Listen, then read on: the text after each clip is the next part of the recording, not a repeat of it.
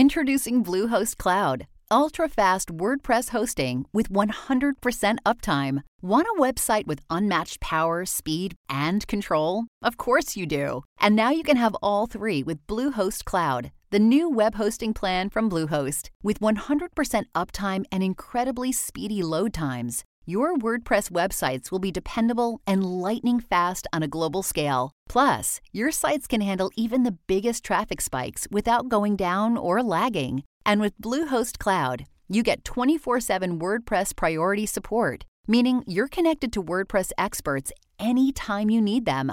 Not to mention, you automatically get daily backups and world-class security. So, what are you waiting for? Get Bluehost Cloud today by visiting Bluehost.com. That's Bluehost.com. Well, what's so wonderful about this, John, is that you and I talking right now about politics is the very finale of almost 45 years of trying to study the brain. And I really did start by studying love. The voice of Helen Fisher, bringing insight to a topic that we at Intelligence Squared spent a lot of time thinking about and puzzling over, which is why disagreement is making us into enemies with each other. And can we learn to disagree but still get along? Hi, everybody. I'm John Donvan, and this is not a debate program, but actually a conversation about the state of our discourse, especially across the dividing lines of politics and policy and culture. And we're good with dividing lines at Intelligence Squared. It's what debate is about. And we think that's a valuable exercise when it's done in good faith. But what about all of the bad faith arguing that's going on out there, where each side is only misrepresenting and putting down and demonizing the other side? Where is this coming from? Well, when it comes to politics, Helen Fisher thinks that at least some of what divides us is baked into our biology, that how we see the world and how we vote depends very much on our brain chemistry, and that comes along with our DNA. Basically, we are born with our politics. Well, let's see what she's getting at. Helen Fisher, welcome to Intelligence Squared. Thank you, John. I'm delighted to be with you. So, Helen, there has been a lot of talk this year about how partisan we've become as a nation. This is something we've been focusing on, especially this year and especially this election season. And it's something that you've been studying as a biological anthropologist for a long time. And you've been coming up with this theory that our political views are actually tied to our brain chemistry. So in just one or two sentences, the 30-second version of what you're going to persuade us about, how does our brain chemistry influence our politics? Well, as Aristotle said, man is by nature a political animal. And I'm going to show a great deal of data that really has begun to prove that our instincts really play an enormous role in what we believe and how we vote and how we believe about international affairs and all kinds of domestic policy. Is this a new idea that our politics are somehow inborn, or have people been looking at this concept for a while now? It's interesting. I'm an identical twin. And in the 1950s and 60s and even 70s, people really believed that, we were an empty slate. The brain was an empty box almost in which you put experience and personality.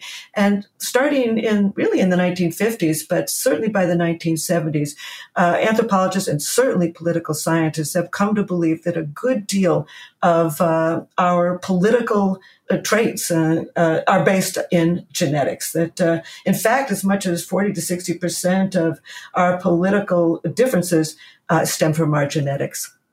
So before we get to your work, I'm sure that, as you've just put it, a lot of work has been done about this and you know about it. So how was the evidence derived for this claim over the years that it's inherited, our politics are inherited? It really began in 1974. There was a big study of identical twins, fraternal twins, and they ended up finding that identical twins really do share the same political views on the death penalty, on immigration, on moral issues, on employment, on abortion, and on many other things, whereas dizygotic or fraternal twins really diverge, just like a sister and brother will diverge in their political views. But I think the foundational study was done in 1986 by a guy called Nick Martin in Australia. And he looked at 4,600 pairs of identical and fraternal twins. And he was really able to establish sort of scientifically for the first time that ideology and attitudes really are inheritable. It's very interesting that apparently children, when they grow up, really just have pretty much the same political opinions as their parents. But by age 18, they begin to develop their own beliefs. And sure enough, identical twins end up remaining very similar, whereas fraternal twins begin to diverge. And in fact, there was one study in which they looked at babies, and children aged 4.5. You can predict by age 4.5 whether a child is going to end up being a conservative at age 18 or liberal at age 18. So one thing that you said I'm a little bit puzzled by, if these attitudes and behaviors and voting patterns, et cetera, are ultimately heritable, why would children be different from their parents? Wouldn't you see a trend that they would tend to have the same voting attitudes and political attitudes as their parents if they've grown up in the same household? Yes, they're going to. And one study was children ages 9 to 17, and they really did hold the same attitudes as their parents. And as a matter of fact, a lot of these political scientists are beginning to feel that your parents' attitudes play a rather small role, that there's many other things that do play a role. Your life experiences as you get older, what's happening to you at the moment, and certainly genetics and hormones. So, back to that study of children aged 4.5, what they ended up finding was that children aged 4.5, fearful, frightened children at age 4.5, are quite likely to end up being conservative at age 18, whereas children at age 4.5 who are very active and really quite fearless and restless at age 4.5 are quite likely to be liberal at age 18. And actually, I can understand it. It sounds bizarre, but actually, I think I can explain it. Go for it. I wanted to move right on to your work now, so that was a perfect transition. Well, one other thing first that I would like to think about this fear. These children who are fearful at age 4.5, and then at age 18 end up being conservative. There's one study that really interests me. It was in 2008 in Science magazine. It was about political attitudes. And what they did is they took 46 people in Lincoln, Nebraska, University of Nebraska, who were really on the opposite ends of the scale, very conservative or very liberal. They studied their heart rate. They studied their blink response, the startle response, and also skin conductivity. Apparently, when you are aroused, the tips of your fingers begin to sweat. So they used those three parameters. And they showed them some really sort of horrifying pictures. One picture was of a man with a huge spider on his face. Another was of somebody who was very dazed and a whole bloody face. And a third was an open wound with maggots in it. And the people who had the lower startle response, less sensitivity to those photographs and to also loud noises, were more inclined to be in favor of foreign aid, immigration, pacifism, and other liberal values.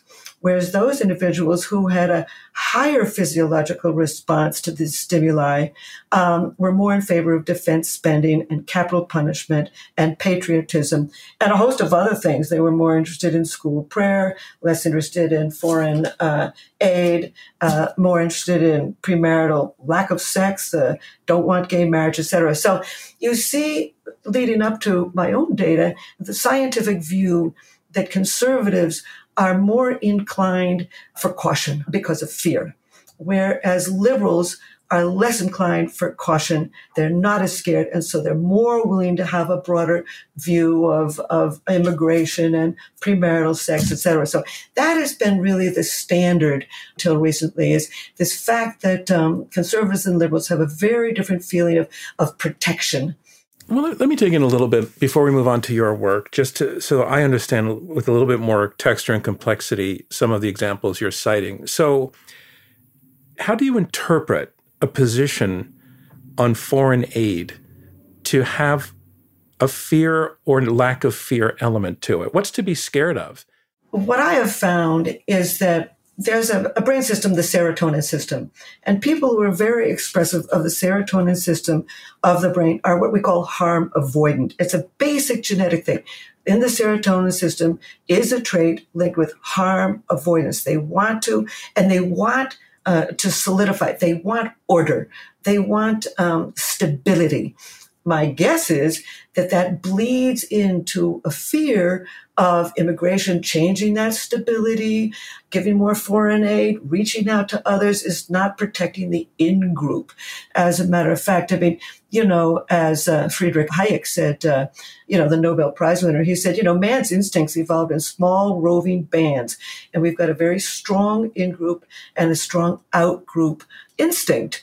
And I think that our fears of immigration, these people who are afraid of it, are more likely to be afraid of it because they're cautious, because they want to protect the in-group, because they need a sense of protection, of stability and order. And somehow immigration and reaching out to others destabilizes that. So foreign aid, maybe I'm still trying to make sense of this. Are you sort of saying that people would be opposed to foreign aid in the same way that they want to put aside their own money for a rainy day? In other words, conserve your resources for yourself? Yes. To protect yourself? Yes, as a matter of, yes. And I mean, it makes a lot of sense. I mean, these same people are going to be more suspect of a lot of foreign policy because they want to protect the in-group. They want to punish people who don't create order. They are very interested in a very in-group in-group sense, which must have evolved for very adaptive reasons, too, by the way. I mean, one thing I have wanted to say for years is that they're both adaptive. I mean, a strong sense of the in-group and protection and caution and fear is adaptive to the human animal, but so is a strong sense of, who are those people over there? Maybe we can learn something. Maybe we ought to help them out. Maybe we ought to invite them in. Maybe we can create a larger, more interesting society, more progressive. I shouldn't use the word progressive because it means something politically, but the bottom line is, I think both instincts are good. And in fact, you just reminded me of this. We have some people are more expressive of the traits in the dopamine system. They like the outgroup. Some people are more, they want stability and order. And it's basically the two basic parts of the brain or two personality styles, one that wants stability and the other that wants plasticity. And I call that the stay system and the go system. And I think that conservatives they've got the brain circuitry in the serotonin system linked with the stay system, whereas those who are very expressive of, interested in foreign aid and migration, et cetera, are people who have an interest instead in, they're expressive of the dopamine system in the brain, and that's the go system. Let's find out who's over the hill. Let's see if they can add something to us. Let's be innovative. And I think that both systems, the stay system and the go system, or stability versus plasticity, evolve together. We're in the midst of a conversation about genopolitics and how genetics and early childhood development play into your politics. More on that coming up from Intelligence Squared US.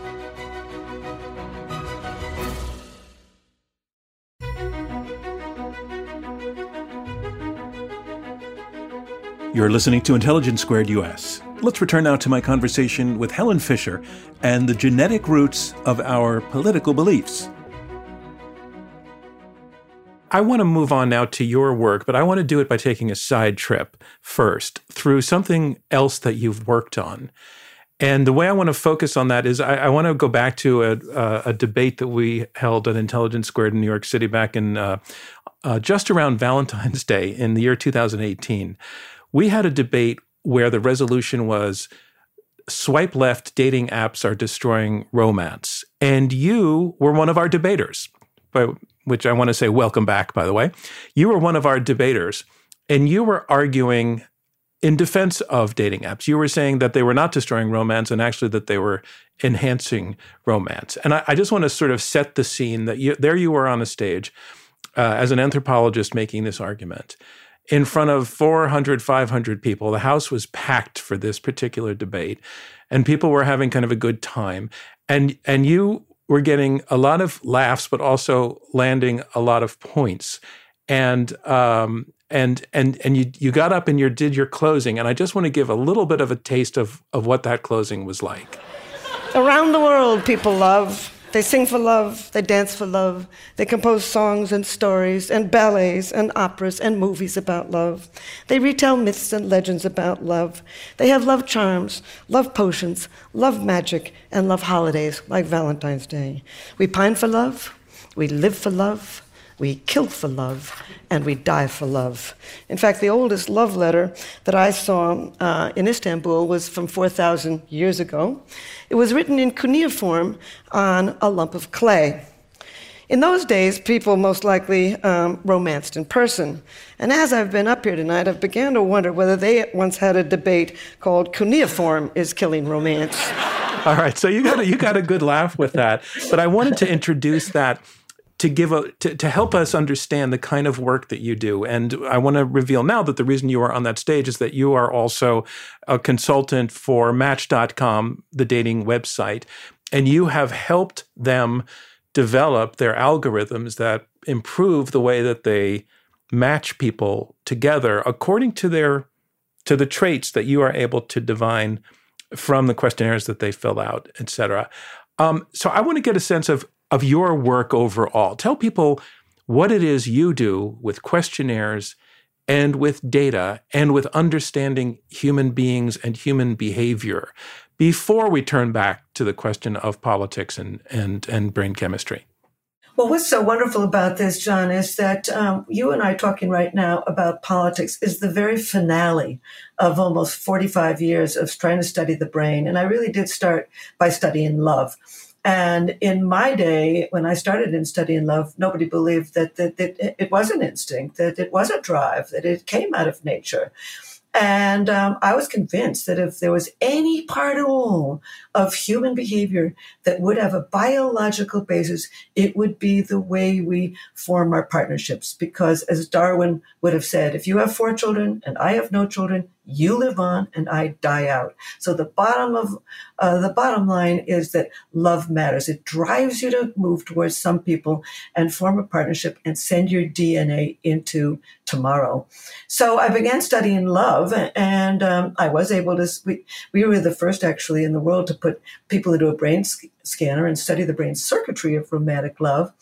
And as a matter of fact, it comes from the most primitive parts of the brain.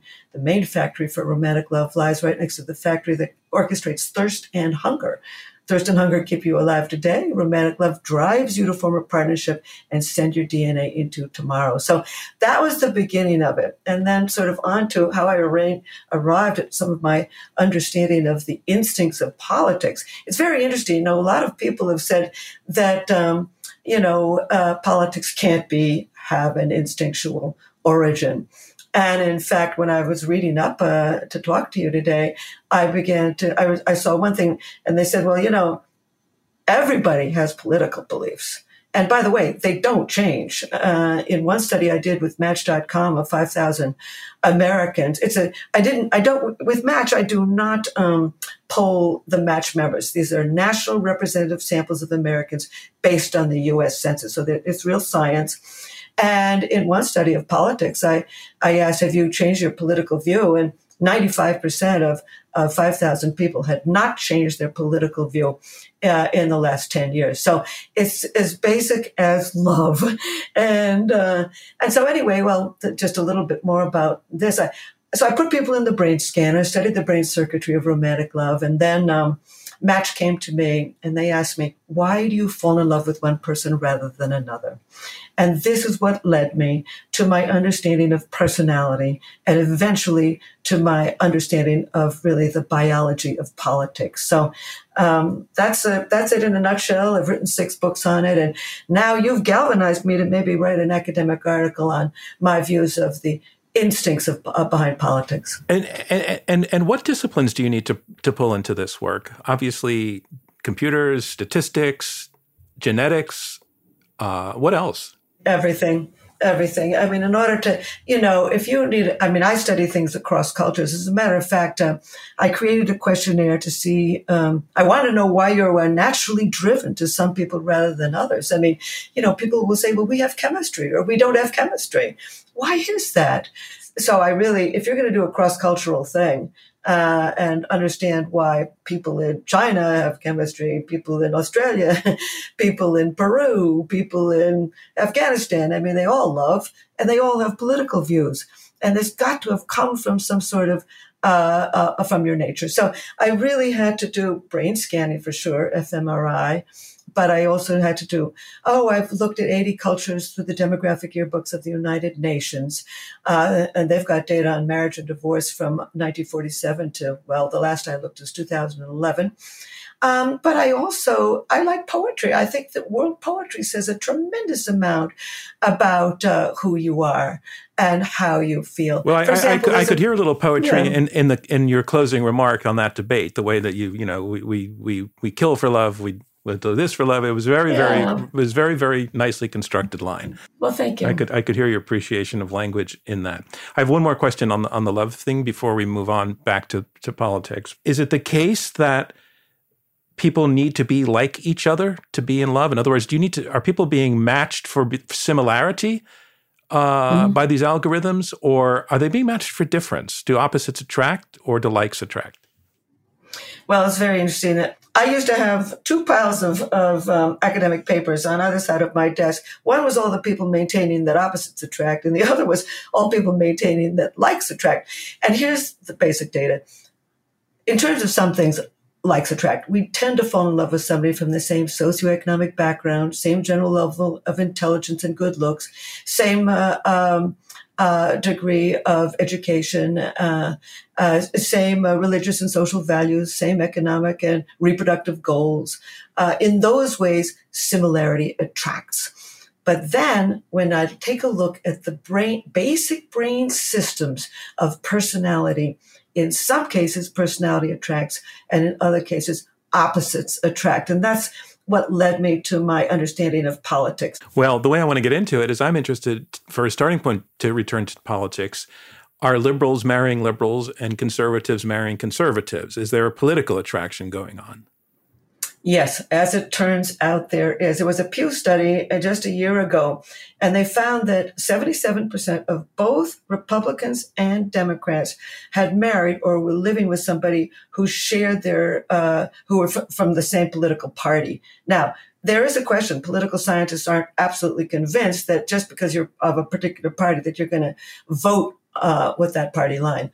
But the bottom line is 77% of both Republicans and Democrats do marry or fall for somebody who's from their party. What's interesting is I did a study only a few months ago in August of another 5,000 Americans, once again, a national sample.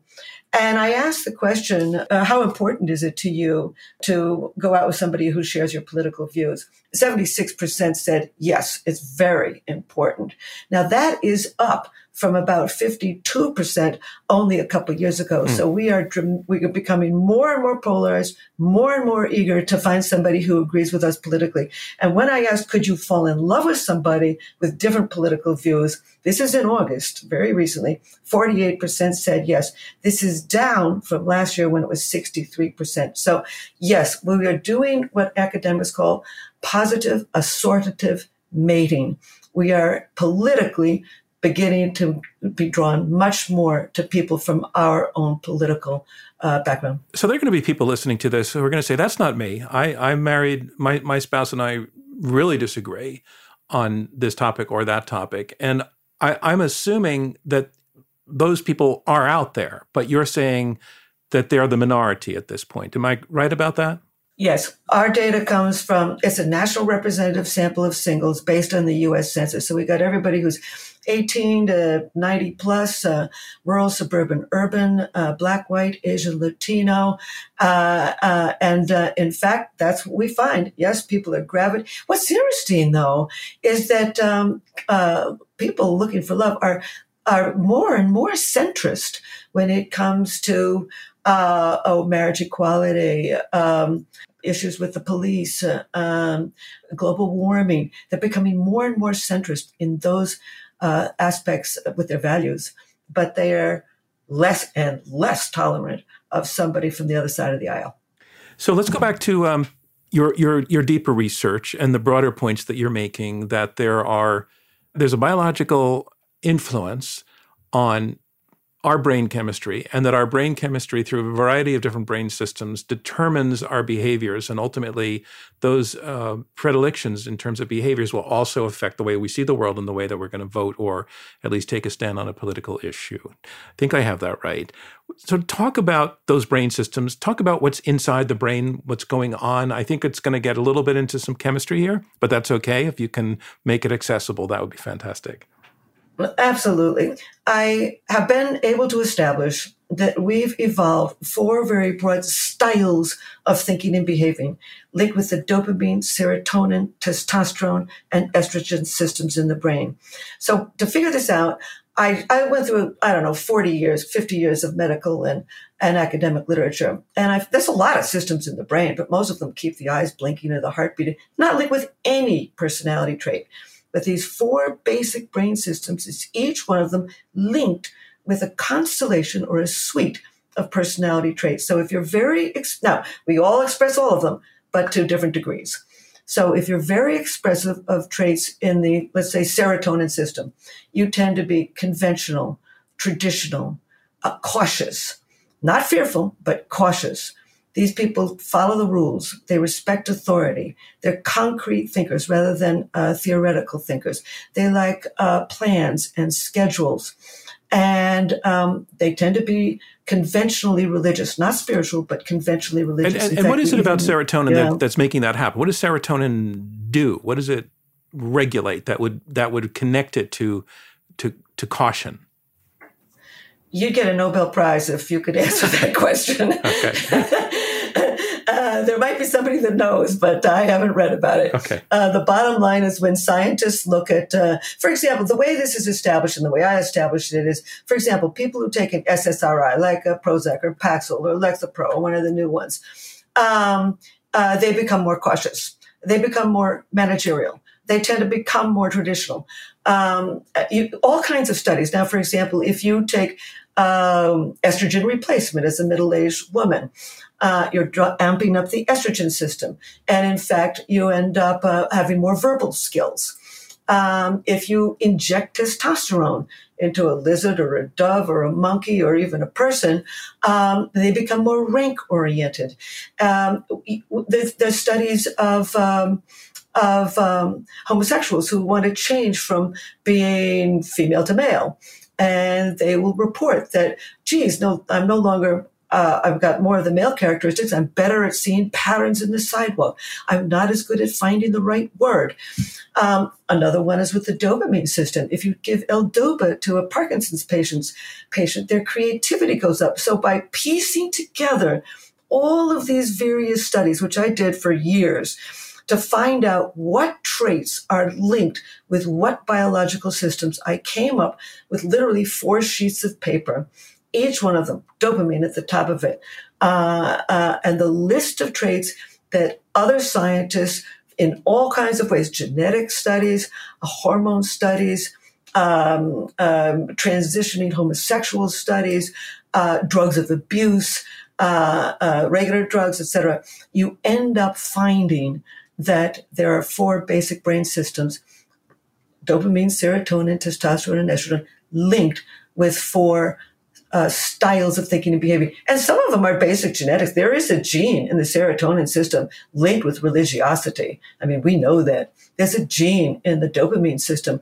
the DRD47 repeat allele, for anybody who's interested, linked with risk-taking and novelty-seeking. So we've got genetic data, we've got hormone data, we have neurotransmitter data, we've got data from people taking drugs of abuse, drugs for various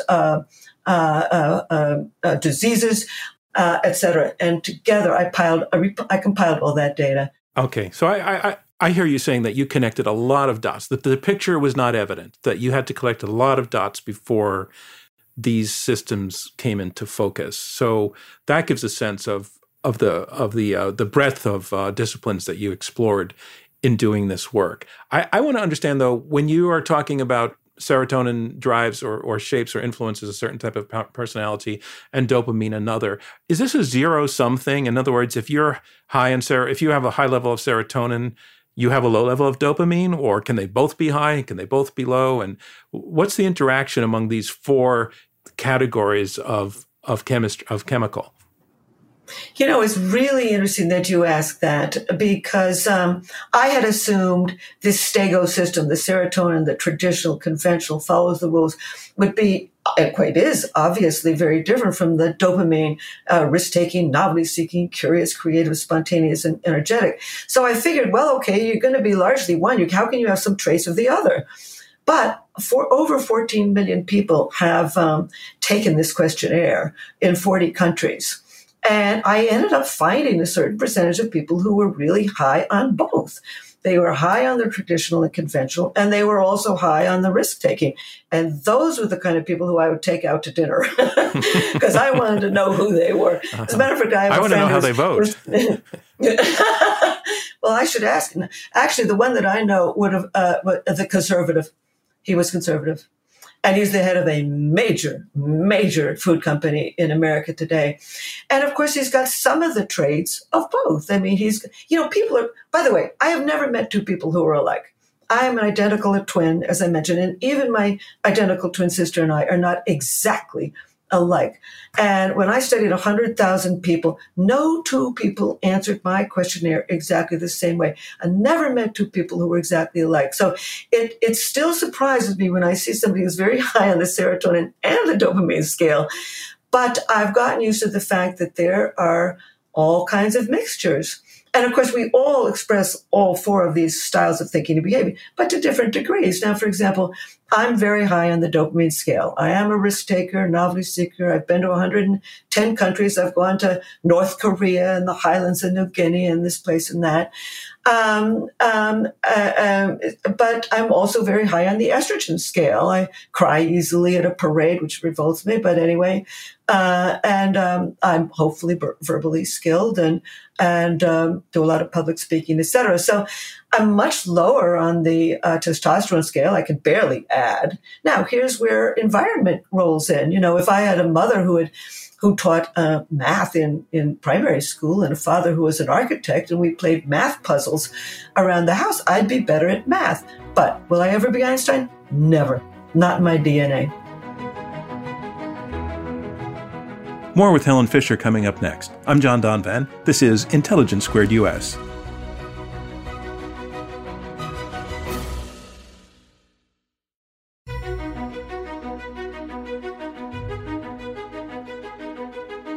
I'm John Donvan. This is Intelligence Squared US, and we're wrapping up my conversation with anthropologist Helen Fisher about the fascinating world of genopolitics. Let's return to where we began in the conversation, where you were telling us that certain of these inheritances are going to lead to a conservative personality, and certain other ones are going to lead to a liberal personality. And you touched on some of this, but let's go back and sort of put the whole list together. So create for us a picture of the liberal brain system. What's going on? And again, what are the behaviors that you associate with liberally driven brain chemistry? Well, I just want to say that this really does come from science. First of all, I created a questionnaire to see the degree to which you express the traits in all four of these brain systems. And I put people in the machine, fMRI. So people who scored high on my traits of the dopamine system, which is linked with liberal. These people tend to be risk-taking. So you put liberals in an MRI machine. That sounds like the beginning of a joke, but you put liberals in an MRI machine. And guess what I saw? But tell people what you see actually, literally, when you put somebody in an MRI machine and you're looking at their brain. What is it that you get to see? Well, what you see is blood flowing to certain areas that are working.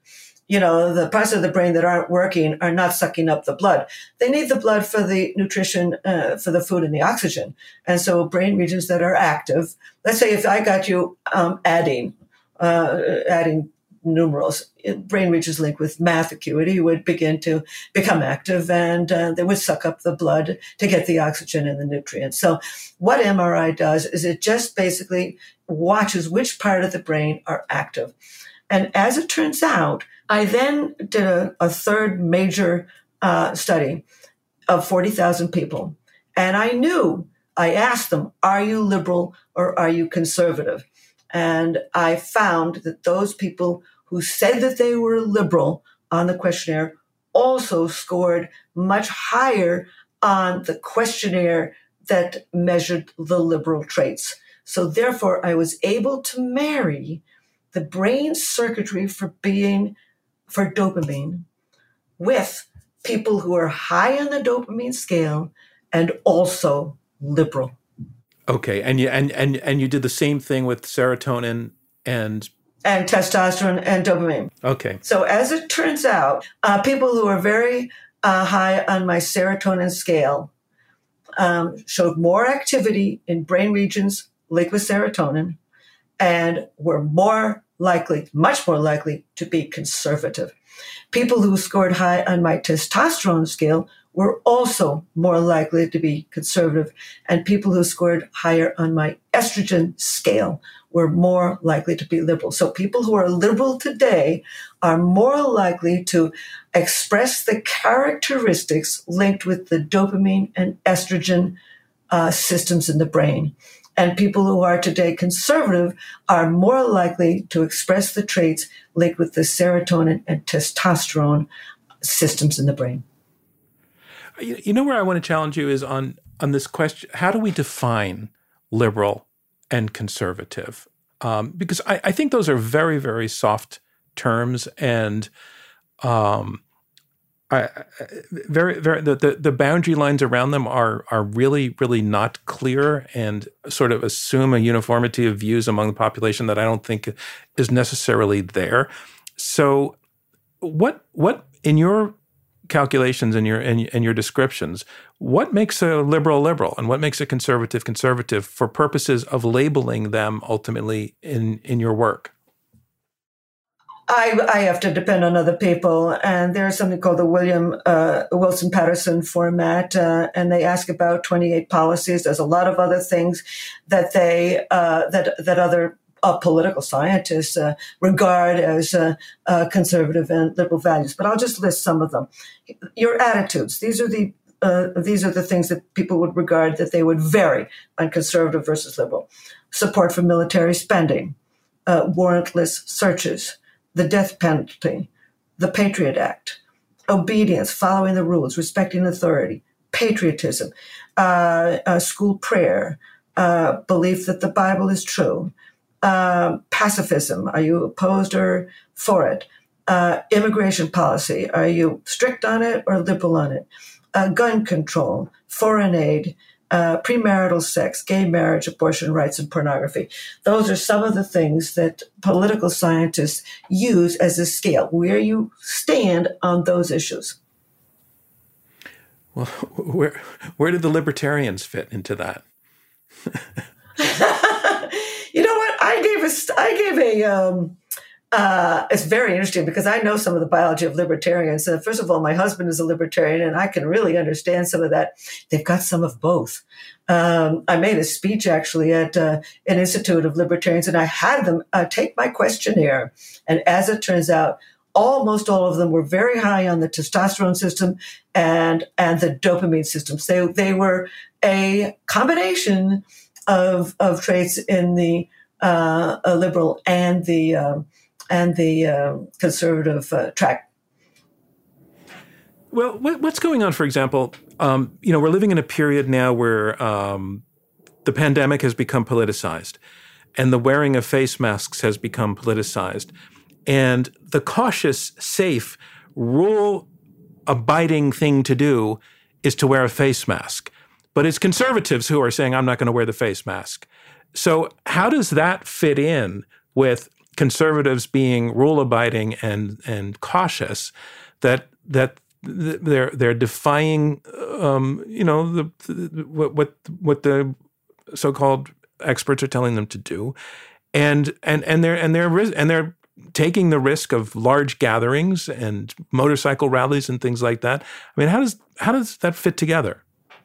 Well, it's interesting because I was recently wrestling with this, and I'd like to know your thought about it. But they don't like the nanny state. They don't like to be told what to do. And this, I'm guessing that this is this is their perspective that, and I agree with you. I would love to hand everybody in the street my questionnaire, because my hypothesis was that conservatives would be high on the serotonin, they would be more cautious, they would be more fearful, and they would wear the mask. But I have not been able to find that. Of course, I can't ask the people in the street either. So, but my guess is that they have a fear of the nanny state. They're afraid of people telling them that, all right, you're going to tell me to wear a mask. Next time you're going to tell me that I have to give up my gun. And so I think that's their perspective. You know, what's interesting is, I don't know, this may be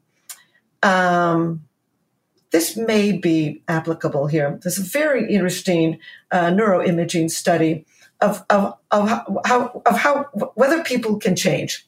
Can they change their perspective? And what they did is they put people into the brain scanner and they showed them 3 slides. The first slide is of their party's candidate, saying something that was very positive that they were very familiar with. The second slide was a slide of something their candidate also said that was completely contradictory. And something like, I don't know, the first slide being, I'm making this up now, I'm not prejudiced against anybody in the world. All people are good people. And then the second slide saying, all illegal immigrants from Mexico are rapists, thieves, and murderers. Well, those 2 concepts don't go together. What happens in the brain is that it picks up the contradiction, but then the emotions flood that area and overcome the contradiction. And then they're shown a third slide, and the third slide actually is a rationale, an explanation for the contradiction. And then they get a huge surge from the base of the brain linked with pleasure. They've been able to resolve the contradiction. So to answer your question, maybe because conservatives today are listening to Trump, which they are, they see, because he's told them that it's not scary, that it's happened to him and he survived just fine. It'll happen to them. And so, therefore, they can deal with the contradiction. I have to say, it sounds to me as though the liberal side gets to have more of the sort of more attractive, complementary traits on their menu, and that the conservatives seem to be getting kind of lumbered with the not so attractive traits. Now, I know you said the conservatives are conscientious and that's an important thing, but you're also saying they're scared and they're worried and they're, that they're husbanding their resources. They're not generous, they're parsimonious. And those are all kind of pejorative words. And that's how it's sounding to me. And so I want to take that back to you. How do you share and have this conversation without insulting conservatives in the portrait that you're painting of them? Well, I'm hoping that it's the way you're hearing it and not the way I'm saying it, but I'm going to assume that I have actually said it, but I don't believe it. I mean, there's a great many conservative values that are extremely valuable. I mean, religion has been in an enormous form of social organization. I mean, people who are harm avoidant. So what are the things that liberals are that's part of the liberal framework that would not be necessarily isn't necessarily so charming or admirable? Well, first of all, I'm not in the good bad business. I think you're going into the good bad, but you're hearing good and bad, whereas I'm actually not trying to do good or bad. I'm trying to say that both styles of thinking have been very useful for a long, long time. Can I give you just one example? Yeah, but before you do that, let me just say that I hear you, that you're not doing that, and maybe it's a filter that I'm putting on it. So I want to relieve you of that question, because you've made the case that that's not what you're doing. So I just want to put that out there. But yeah, go forward. Well, thank you. And I hope I'm right. But anyway, I'll go back a million years. We're traveling in a little hunting and gathering group. There's 25 individuals in the group. About 10 or 12 are adolescents and children. The others are 10 to 12 grown-ups. So you got some who are the high dopamine, risk-taking, novelty-seeking. I call them explorers. You got some of the conventional, traditional. I call them builders, the high serotonin type. You got some of the high testosterone, analytical, logical, direct, decisive, tough-minded, skeptical, good at experiments. The high testosterone, I call them directors. And the fourth, you got some people who are high estrogen. They see the big picture. They think holistically, long term. They're good at reading posture, gesture, tone, and voice. And they express empathy and they're trusting. So all four styles of thinking and behavior are moving along. They go over the hill. And suddenly they see some mushrooms. Well, you can't have all of the liberal, experimenting, risk-taking say, let's try the mushrooms. You got to have some of the conservative, traditional say, it's not in our tradition to try these mushrooms. You got to have some of the high testosterone, analytical, experimenting kind to say, well, let's feed the mushrooms to the dog and find out what happens. And you got to have some high estrogen, verbally skilled people skills who say, let's sit down and pool our data about these mushrooms. The bottom line is you need all four. They all evolved together. And what we see in America today, going back to the 1970s, is swings from actually polarization. Apparently in the 70s and 80s, there was not much polarization. And then apparently by 1996, you see more and more polarization. So that becomes the question, why are we so polarized? But one of the things about leaders I've read, a good leader can express all four, knows enough to be the risk taker when it's the right thing to do, to be conservative when it's the right thing to do, et cetera, et cetera. So I hear you saying that we need conservatives and we need liberals and we need everybody Absolutely. in between, even the libertarians. And so to wrap up the conversation, the point that you just made, we've been more polarized in the last few years than we were in the 80s or 90s. I think most of us see that as a problem. It's a concern because it suggests a lack of common ground, which suggests the possibility of a rupture of a serious kind that we may already be experiencing that could get worse. Who knows? So what do we do with this information? If the goal is to at least find a little bit more common ground without having to sacrifice your positions, without having to sacrifice who you are even, or even without having to try to change yourself, which it sounds like you're saying is not really possible. Yeah. What do we do with this information?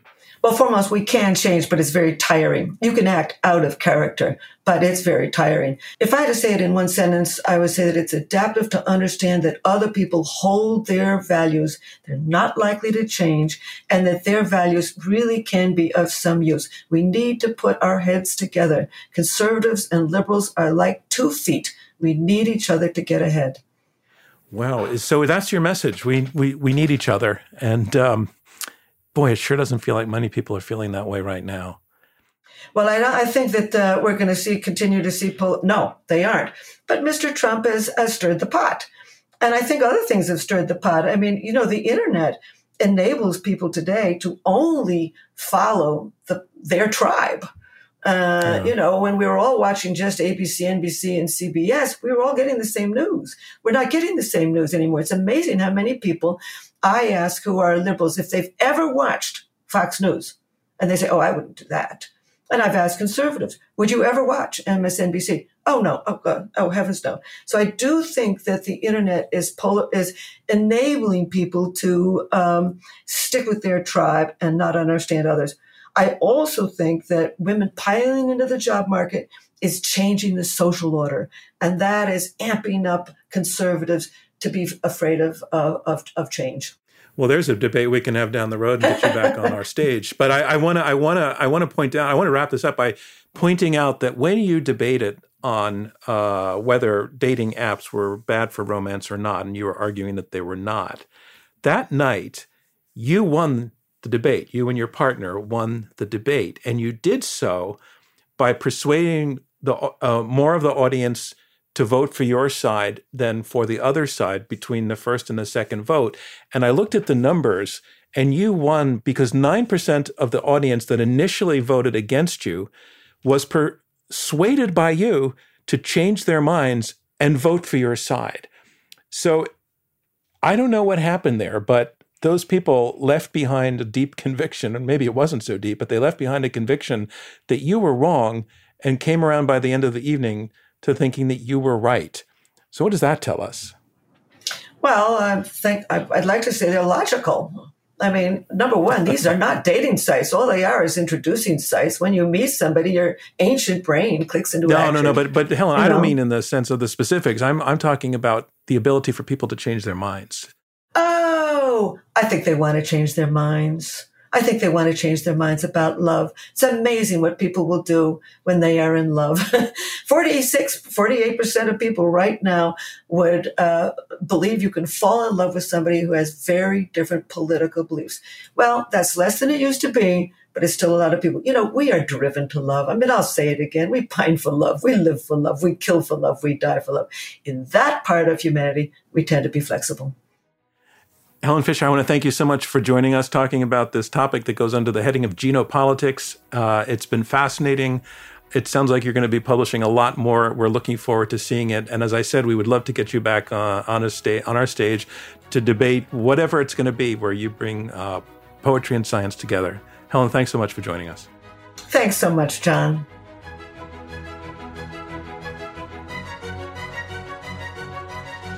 This episode of Intelligence Squared was recorded on December 1st, 2020. Intelligence Squared is a nonprofit generously funded by listeners like you and by the Rosencrantz Foundation. Clea Connor is our CEO. David Ariosto is head of editorial. Amy Kraft is chief of staff and leads production. Damon Whittemore is our radio producer. Robert Rosencrantz is our chairman, and I'm your host, John Donvan. Thanks so much for joining us.